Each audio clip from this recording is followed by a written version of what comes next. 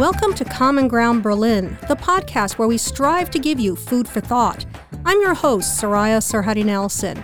Today we have a special episode we are doing with Checkpoint Charlie Foundation to commemorate the 60th anniversary of one of the most iconic speeches of our time. All free men, wherever they may live, are citizens of Berlin. And therefore, as a free man, I take pride in the words, Ich bin ein Berliner. If you don't recognize the voice, it's U.S. President John F. Kennedy, and he delivered this speech that lasted less than 10 minutes in front of the Rathaus, or City Hall, in the Berlin district of Schöneberg. Back then, Berlin was the front line of the Cold War between the Soviet Union and the West, and his words shook the world. But does this iconic speech still have relevance today? And do Berliners, especially younger ones, even identify with it, or with President Kennedy anymore? To answer those questions and more, we hosted a town hall a few days back with high schoolers and recent graduates in Berlin. These Berliners joined us via Zoom, while two of the three panelists were with me here in our Potsdamer Platz studio. They were Johanna Rüdiger, who heads social media strategy at Deutsche Welle, the German network that provides journalistic and cultural content in 32 languages around the globe. She also has a direct link to the Gen Z generation through her personal TikTok channel, which has more than 150,000 followers and more than 2.5 million likes. Also joining us was Rachel Tausenfreund, a senior fellow with the German Marshall Fund's Geostrategy team. She specializes in U.S.-German relations, the European Union, and democracy, and is my co-host on our joint production, Transatlantic Takeaway. Our third panelist joined us via Zoom from New York. He is Robert F. Kennedy biographer Rick Allen, a media and technology executive who's been a speechwriter, fundraiser, and campaign manager for a host of U.S. presidential and Senate candidates. He also served as a deputy assistant to President Clinton and helped create AmeriCorps. I asked Rick to set the scene for us. Why did JFK speak here in Schöneberg? What follows is an edited version of our town hall. I think the reality of the circumstance is that presidents don't actually pick the locations of their speeches. It's usually set first by the host, in this case, the West German mayor, and then presidents have advanced teams that take a look at locations, and then the Secret Service comes in and takes a look at where the locations can accommodate enough of the public but still be safe for the president. But this location made particular sense because it was in front of City Hall. They needed to accommodate a large crowd, and the Council on Foreign Relations in the U.S. said afterwards that by some counts, 6 out of every 10 residents of Berlin, of West Berlin, turned out to see the young president. And I think the last component of the location choice was that the president's brother, Robert Kennedy, who was also the Attorney General of the United States, had spoken on that site before, essentially 4 months before this speech. And what was JFK trying to accomplish with this? Why do this? Why give this speech in West Berlin? The speech that the president gave was in the context of what had been one of the seminal subjects his presidency had had to deal with, and that was the freedom and opportunity in West Berlin, with a divided city and Berlin being in the zone of control by the Soviet Union. And there was an increased effort by the Soviet Premier Khrushchev to squeeze down on Berlin's freedom, to try to position the young President Kennedy, the youngest American president ever elected, trying to put pressure on him for the West to turn its back on West Berlin and allow it to be assimilated really into the Soviet Union. The Soviet Union had threatened to enter into a peace treaty with the East Germans and to act in accordance with the sovereignty of East Germany. And we're trying to close down routes into Berlin, which were by air and by the Autobahn. And so Kennedy had been hard at work on this issue for more than 2 years. he had been able to rally the Allies to the defense of West Berlin. He had been able to assert the American rights under the wrap-up of World War II. And he felt that it was important to go to the city itself. The wall had gone up, and it was time to reassert the primacy that West Berlin played in the eyes of the United States and in its vital national interests, but even more so to send a message to the world that the free nations were standing behind the territorial integrity of West Berlin, the functioning democracy there, and holding it out as a model to the rest of the world. His speechwriter and closest aide, Ted Sorensen, writes in his book that when Kennedy got back on Air Force One as they were leaving Berlin for Ireland, Sorensen said, Kennedy sat across from me, weary but happy. And he said, we'll never have another day like this as long as we live. Well, author and academic Nicholas Mills wrote in an op-ed some years back that the speech was the opposite of saber-rattling. And that was kind of surprising, perhaps, with the seemingly provocative statements by Kennedy, like this one. Freedom has many difficulties, and democracy is not perfect. But we have never had to put a wall up to keep our people in, to prevent them from leaving us. So my question to Rachel is, do you agree with Nicholas, or is this saber-rattling? The term saber-rattling is always a little bit problematic to my mind. And after all, it wasn't the West that put up a wall, it was the East. So I think there is a case to be made that he wasn't being aggressive, he was being aggressively defensive, which is to say we are very firm in our principles. Look at inside this wall.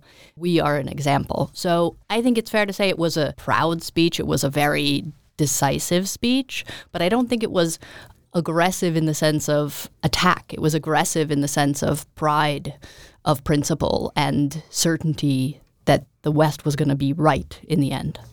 What did the speech do for German-U.S. relations and for democracy movements in the Soviet sphere? So I think it was I'm not, an expert in that part of the history, but I think it was a powerful speech in the East and also in West Berlin. So my ex, she's a Berliner, and her mom, and I think her mom and her aunt saw this speech. They were one of the 6 in 10 West Berliners who were at the speech. I mean, interestingly, she said the funny thing about it is the crowd was so huge, the sound wasn't good. So the only thing anybody in the audience understood were the 2 times this German sentence was uttered, right? It was like, blah, blah, blah, ich bin ein Berliner, blah, blah, blah, ich bin ein Berliner. So this explains also partially the applause because it was cluelessness in between.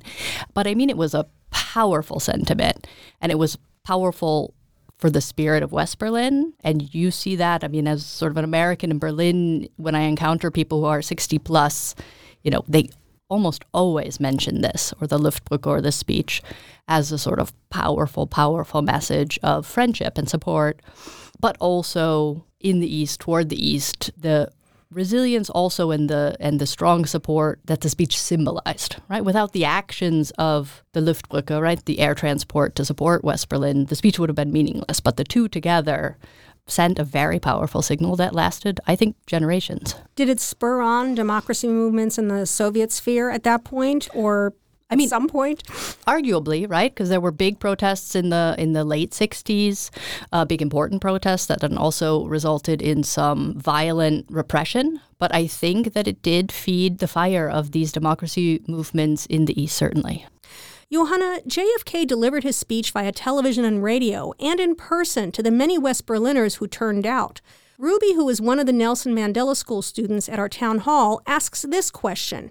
How much more impact could JFK have had with his speech and Ich bin ein Berliner line if he had access to social media and the internet at the time? lots of speeches wouldn't work well on social media, wouldn't work well on TikTok, but this one absolutely would have gone viral because, on social media as journalists also, we're always looking to connect to the audience. We're always looking to be really authentic and relatable. And we are always, when we as journalists write scripts, we are always looking for this thumb stopper moment that makes you stop scrolling, and also to be relatable in a sense that people watch it and immediately what someone is talking about. And with that sentence, everyone knew, okay, this is what he meant in one sentence. And everybody, it was just a feeling that was transported. And I think it would have been a perfect social media speech and it would have gone absolutely viral as well, yeah. Well, definitely it was the soundbite, as you say, the Ich bin ein Berliner part. Are there German, American, or other foreign leaders who are particularly good at using social media to get world-changing messages across? Oh, interesting questions. I mean, there isn't really one I can point to that does it really well. I mean, for politicians, what always gets them is they have to be really authentic and relatable on TikTok or now Instagram on Reels or YouTube Shorts. And so that's like the point that's always seems to be very hard for them. And the politicians who do a great job on social media, you can tell right away they have a team that, advises them on how to do it exactly. And they do trends and people do appreciate it when they think, they know what platform they're on and they're speaking the language of the platform. But in general, they're still struggling with it, I feel like, and struggling to be authentic. But they really do have to be on these platforms just as we journalists have to be on the platforms, because this is where, young people get all their news from social media. So, of course, you have to be there. And I think we saw in the last German election a couple of years ago that suddenly, young people were all like voting for the Green Party and for the FDP, and especially the FDP part surprised many people. But if you had been on TikTok, you would know why, because, these FDP politicians were like early adopters of the platform and were very present on it. So, yeah, I think for politicians, they definitely have to be on these platforms and they have to speak the language of the platform, and you can still see them struggle doing that. Rachel wanted to add something, and I think Rick did as well. So, Rachel, go ahead, and then Rick can add what he wanted to add. I hope I'm not taking Rick's point. And I mean, I don't know if President Vladimir Zelensky is on TikTok or social media, but he's certainly the politician in the current moment who is delivering really powerful messages, granted in a powerful circumstances. And I think it connects actually directly to this speech and indicates the importance of this speech, because part of what Zelensky does is essentially paraphrasing this speech. I mean, part of the Ukrainian message is we are all Ukrainians as a sort of frontline country defending freedom and democracy right now. So if someone were to give this speech right now, and in the end, this is what Zelensky is doing sort of over and over again, the line would be, "Ya Kievlanka," right? I'm from Kiev, or maybe I'm from one of the frontline cities that was just recently liberated. So I think there's a direct connection between that speech and the speeches Zelensky is giving now. Rick, you wanted to add something? Yeah, I think that point is a really essential one. If you say that Kennedy's principal message was to relate the conditions faced by Berliners and make that the business of everybody in the world, then that is precisely what President Zelensky is doing with Ukraine. Regarding social media efficacy, it obviously is a generational tool, and it's easier for young people who grew up using those tools to be effective with them. But in the United States, there are many leaders who are quite effective on social media. Alexandria Ocasio-Cortez, a young congresswoman, very, very good. But tools can be used for a positive influence as well as negative influence. And I would argue that Barack Obama has been particularly successful in his presidency and his post-presidency in utilizing social media to put out encompassing messages that reach young people. And regrettably, Donald Trump has figured out how to utilize those same tools to spin his messages and his inaccuracies. And so the capacity of political leaders to push out information at speeds that John Kennedy would have found breathtaking.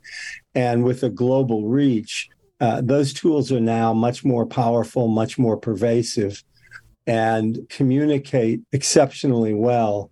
For John Kennedy, it was important to be in the moment and in the place, which he thought captured the intensity of public opinion on a global basis for what was the principal fight of his era, which was democracy up against a communist version of society, which was antithetical to human rights. Well, let me ask you a quick follow-up, and then we want to open it up to the students and graduates to see if they have any questions. But this is a question, again, by Ruby from Nelson Mandela School, and she was asking whether you think social media would have affected JFK in terms of how he presented himself or his opinions. I mean, we see Zelensky in a, not camouflage, but the olive, sort of looking like he's at war. Do you think there would have been that kind of messaging? I mean, knowing what you know about John F. Kennedy? I don't think he would have regarded it as appropriate to wear the garb of an active military conflict. I think President Zelensky's in a different circumstance. President Kennedy was certainly a man very much of his era. And what I think he was able to do incredibly successfully is match the moment and give expression to concerns that were broadly held by the public. Rhetoric itself has changed in the intervening time, and you referenced it yourself by saying the speech was effective because the soundbite was so clear. That whole notion of sound bites didn't really exist in 1963. And so the way politicians communicate, the brevity that's required of their messaging is very different. And even in the time of Bill Clinton in the 90s, when I worked with him in the White House, we had direct discussions about the fact that the kind of high-tone rhetoric of John and Robert Kennedy worked extremely effectively in the 60s. President Clinton thought that it was essential to communicate in the 90s in a much more direct and simple style, because, again, the objective, as previous commentators have noted, is the authenticity of the speaker and that message. We're going to take a short break, and when we return, we'll hear more of our edited town hall commemorating 60 years since JFK's Ich bin ein Berliner speech. Stay tuned. Hello, Common Ground Berlin listeners. My name is Kari. And my name is Manuel. And if you are learning German, you may have come across our Easy German videos on YouTube, where we interview strangers in the streets of Berlin. But did you know that we also have a podcast to help you learn German? On the Easy German podcast, Kari and I chat about daily life in Germany. We break down German expressions and recommend resources to help you become fluent. And if you decide to become an Easy German member, you'll get some nice extras. To listen, just search for Easy German in your favorite podcast app, or head to easygerman.fm. Hi there, here's Diogo Pires. I'm the host of Europe Talks Solidarity. Is Gen Z transforming the way solidarity is lived in Europe? How can cities be transformed into inclusive spaces? What can we learn from local initiatives about solidarity? How can international solidarity be done in a responsible and sustainable way? There are just a few questions we will be approaching on Season 2 of Europe Talks Solidarity soon. Join me for all of that and more. Produced by Salto European Solidarity Course Research Center. Till then.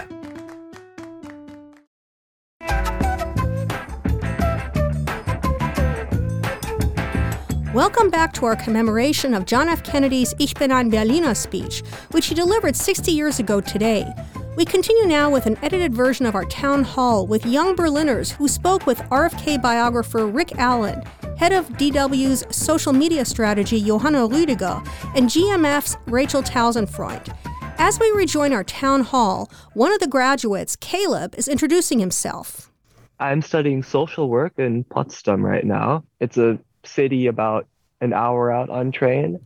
My question was, when talking with peers, I have the feeling that America has lost a lot of its respect, I'll say, in quotation marks, ever since Obama left office. So throughout Trump and even throughout Biden's presidency. Do you think that that would change the effect that the sort of speech that JFK gave would have on especially the youth of Germany or Ukraine, if we take that as a current example?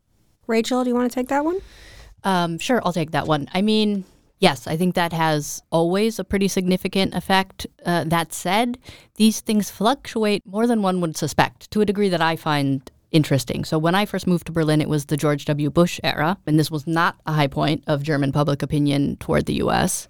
And so the youth of that time would have been very skeptical of any kind of high-minded rhetoric coming from Bush. And there was a lot of high-minded rhetoric coming from Bush, but it really didn't land well in Germany or in Berlin.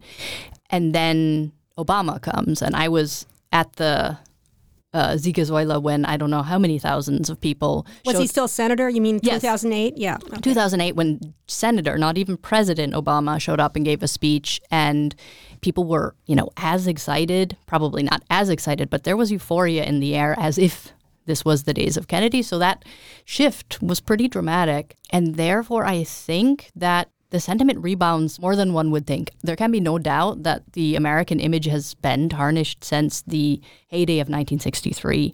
You have the Vietnam War, you have Iraq, you have Trump, and yet there is still this desire to be excited and to believe in something. And I think that can be rekindled in the right moment with the right person and the right speech.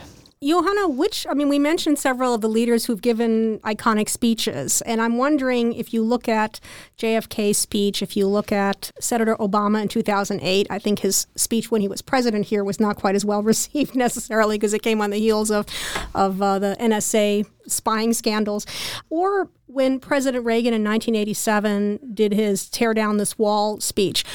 Which one do you think resonates more with Germans nowadays? I mean, it was a long time ago that JFK spoke, but I'm just wondering, is that speech still the one that people hold up, or are these other ones more in the popular vernacular? No, I think it's still relevant today, and the feeling of, Berlin is a city of freedom. That's kind of why we actually called our, at Deutsche Welle, when we started the first TikTok account 3 years ago, we called it Berlin Fresh. And sort of the thought behind it was have Berlin as a symbol of freedom and as place of longing. And on this account, which is trying to reach young Americans, and we want to tell them what's it like to grow up in Germany. And you might never come to Berlin, but you have an idea, you have a vision, you know what it means. So it's more of a symbol than anything. And I think that still is true today. And that's what I hear, from my young followers who are interested in Berlin and Germany, or who just moved here but don't speak German yet. So a lot of international students, refugees and migrants. And for them, Berlin is still like the city of freedom, and you can be anyone you want to be and wear anything. And of course, they also complain you can't find an apartment, but, but it's free except that. Yeah. The apartments are not free, yes. Tear down the contract. So I think you're absolutely right. These are like the two sentences, Ich bin ein Berliner and tear down this wall. I think these are the two sentences. And with Obama, it's more like you have that image of him standing there next to the Siegessäule with the two speeches. But I wouldn't say people necessarily remember one line. Well, I think because the wall he talked about tearing down was between races and tribes and, basically between ethnicities and classes, and that's obviously still a problem today. I'm wondering, Rachel and Rick, which one of those that I mentioned, JFK, Obama, and Reagan, which one do you think resonates more with Americans at this stage? That's a good question. I think I might have had a different answer 2 years ago. I agree with Johanna completely. I was at the Obama speech and I don't remember what he talked about. I just remember there wasn't any really great line. I remember his speech at the convention much better. So a year ago, I might have said tear down this wall, that the Reagan message is a little bit more present for Americans, maybe to the extent that any of them are. Now, I think really with the war in Ukraine, this concept of we're with you in this fight and you are representing a fight for freedom, I think that's the message that can resonate really with everyone today. So my answer now is Ich bin ein Berliner. What about you, Rick? Is it still Ich bin ein Berliner, or do you think the other two resonate more?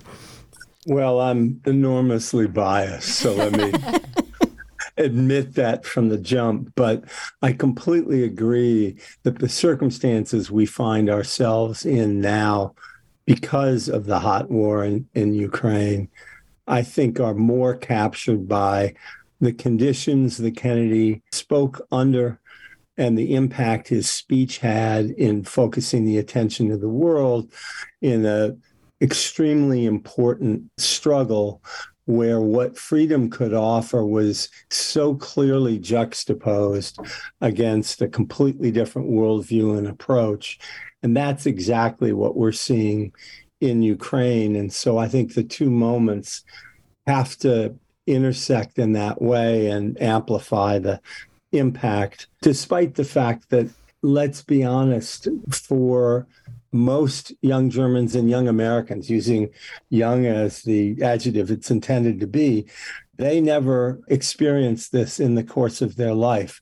And so a speech by John Kennedy is in that same kind of foggy past that a speech by Abraham Lincoln or Julius Caesar might be.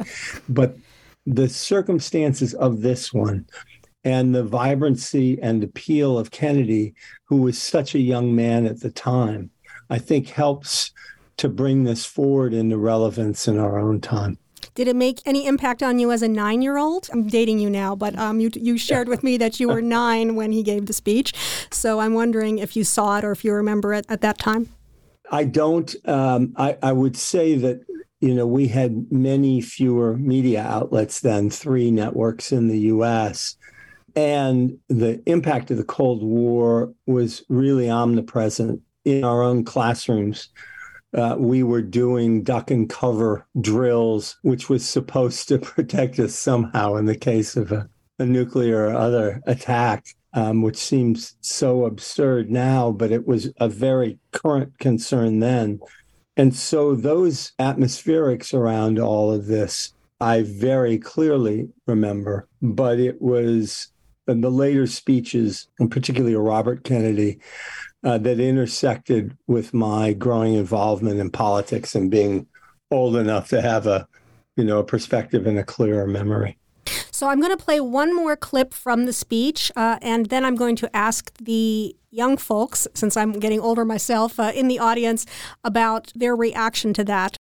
While the wall is the most obvious and vivid demonstration of the failures of the communist system, for all the world to see, we take no satisfaction in it, for it is, as your mayor has said, an offense not only against history, but an offense against humanity, separating families, dividing husbands and wives and brothers and sisters, and dividing a people who wish to be joined together. Okay, so my question to the students and graduates and others, do you still feel that the fate of democracy and freedom rests here in Berlin now that the wall is gone, now that there's been reunification? I mean, do you think that that has moved to some other place, or is Berlin still the place to focus on these very big questions? And let's see if Quinn, okay, go ahead, Quinn. I'm sorry, you recently graduated from JFK, correct? Okay. The school named after this guy, yes. Exactly. So I'm wondering, you wanted to answer this question, do you still feel that the fate of democracy and freedom rests here with us in Berlin? It rests anywhere where there's a ballot box where people can vote fairly. It's every person's responsibility to make sure they're voting for people who will keep democracy functioning and not vote people with misleading statements that want to take power for themselves and or take it away from people. Great answer, by the way. Caleb, go ahead. I don't think Berlin is any more of a hotspot for democracy than anywhere else in the world. I think from what I've seen from over here in Germany, it seems like the US is becoming more of a place where people look to see how democracy is functioning or how the free world is doing. Because when you look at the events of the last few years in the States with the Black Lives Matter movement, George Floyd, I think it's a much more, I'll say, problematic, not to be offensive, but I think Germany is seen as a higher democratic area than the US right now, especially from how people talk about it over here. I think the future of the US is going to play a much larger role in how the world views democracy than the next few years of Germany, just because it feels a lot more stable here than across the pond. So, Nina, go ahead and ask your question.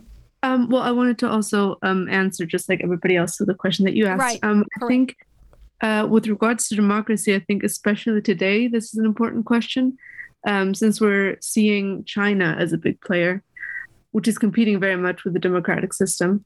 And so I think that together, as all democratic countries, we have to decide on how we're going to deal with a new world order where democracy in a few years, maybe in a couple of decades, isn't necessarily the predominant norm anymore.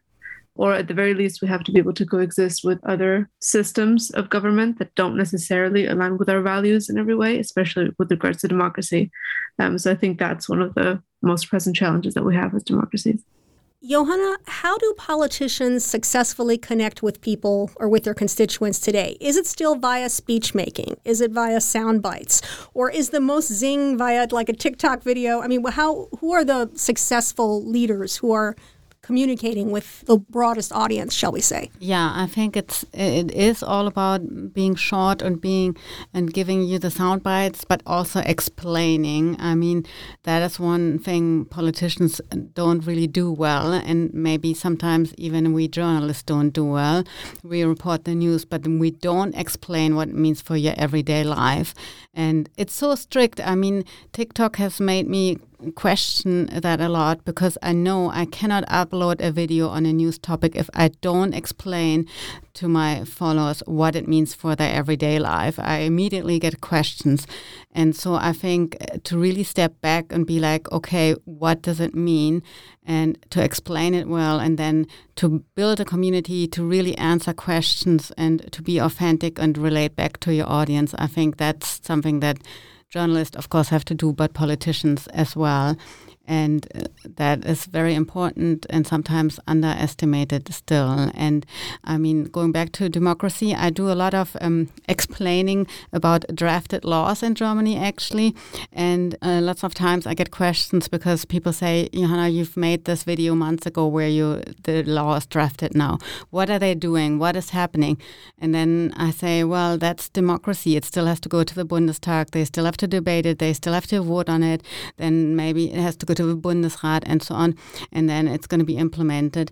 And so sometimes, people get impatient, but you just have to explain the process, and there's reasons, especially in Germany, why things can take a long time. And which of course, bureaucracy is another story in Germany. But I think that sometimes it's just really, really important to break it down and explain. Rick, do you think our current President Biden, has been able to sort of manage this social media sphere? You mentioned, I think it was you who mentioned Donald Trump and what he's been able to accomplish, which isn't necessarily a good thing for some people. But I'm wondering, has President Biden managed to do that? Because he's definitely not this young, charismatic president that JFK was when he was here in Schöneberg. I think mixed success. The Biden administration as an administration has used social tools relatively well. The problem with the shortening of what expected discourse is supposed to be and the context in which it's heard have changed dramatically for the worse since the 1960s. This was a very short speech that John Kennedy gave, but it's way beyond Twitter limits. Complex issues are very, very difficult, as we just discussed, very, very difficult to explain adequately in a short medium. That means that the tool is easier to be used when you're trying to provoke discord and chaos. If you're trying to solve problems, well, then you do need to explain it. You do need to relate it to the lives of your audience. If instead what you're trying to do is tap into people's own prejudices and grievances, That's much easier to do swiftly and through the social media tools. So part of the evaluation of the efficiency of the Biden administration is that their side of the argument is much harder to pull off, I think, in social communication. And so they're trying to break it down into pieces where they can highlight contrast between the two parties and results in terms of what the government has delivered for individuals, infrastructure spending, a stable and growing economy. Those sorts of things, I think they've been able to get out. They just need to do more of it and more frequently. Let me ask our young Berliners in the audience, and forgive me if you don't like the moniker, but I want to differentiate from the old Berliners who are sitting, or at least this old Berliner who's on the microphone right now. Do you relate to any politicians nowadays, be they in Germany, in Berlin, or the United States, and how do they effectively connect with you? Caleb, go ahead. I can answer if nobody else will. Okay. For me, for example, AOC is somebody who feels very honest. It seems like I think a lot of it is both her being much younger, where the politician in question couldn't be my grandparent. I think that makes a big difference in just feeling heard and feeling represented in politics, which plays a huge part. I think she does a good job of combining things that need to change, kind of that outrage that Rick Allen was talking about, where you talk about problems, except talking about problems for the working class that need to be addressed. And also she feels more down to earth. She comes from a background of working to make her way up as a bartender. It feels a lot more honest than somebody like Trump, who comes from a millionaire background. I think identifying with the politician plays a huge part, and it's so much easier to identify with somebody who's younger. How do you follow her? JFK could be. Or how do you get your message from her? I mean, is it via social media, or do you watch her on TV or YouTube channel? Or, I mean, how do you follow what she's doing? It's a mixed Twitter. She's fairly active. I don't know if it's her or her PR team, but I think the younger the person is, the more I feel like they're doing their own PR, as untrue as that could be. She also does interesting outreach things. Like she went on Twitch, a streaming website, and played games with people and just kind of talked about her platform. And when I'm more interested, after you get that initial pull, then I'll read articles on what she's doing and I'll read interviews with her. I think it's a process, but making that first connection is super important, and she does a much better job of that than like a lot of the older generation of politicians do. Ruby, you have your hand up? I'm from the Nelson Mandela School, and I was going to answer the original question. And I was also going to talk about AOC because I feel that she is very relatable, especially as a TikTok watcher myself. I see her kind of talk about not only political things, but also about her personal life. And like as a young person, getting kind of political information is incredibly informative and interesting. But to see someone talking with their friends or having a joke about something that they do in their day-to-day lives makes it feel so much more relevant to me. So I see her also use all of the different types of ways that you can use TikTok, like reacting to other videos, stitching people. So I feel like that feels incredibly relevant because it feels like any other video that I see, just that this time it's a politician who's hopefully actually done their work on researching the topics. That was an edited version of our town hall recorded a few days ago to commemorate John F. Kennedy's Ich bin ein Berliner speech that he gave 60 years ago today. This episode was made possible by the Checkpoint Charlie Foundation. I'm Soraya Sarhadi Nelson, and thank you for listening. Our senior producer is Dina El Sayed, our social media editor is Stefano Montali, and our intern is Cora Fassett. Common Ground Berlin is funded by a grant administered by the German Ministry for Economic Affairs and Climate Action, and our partner is the German Marshall Fund of the United States. All of our episodes are available wherever you get your podcasts, and you can follow us on Instagram, Facebook, and Twitter at CG Berlin Podcast. You can also check out our website at commongroundberlin.com.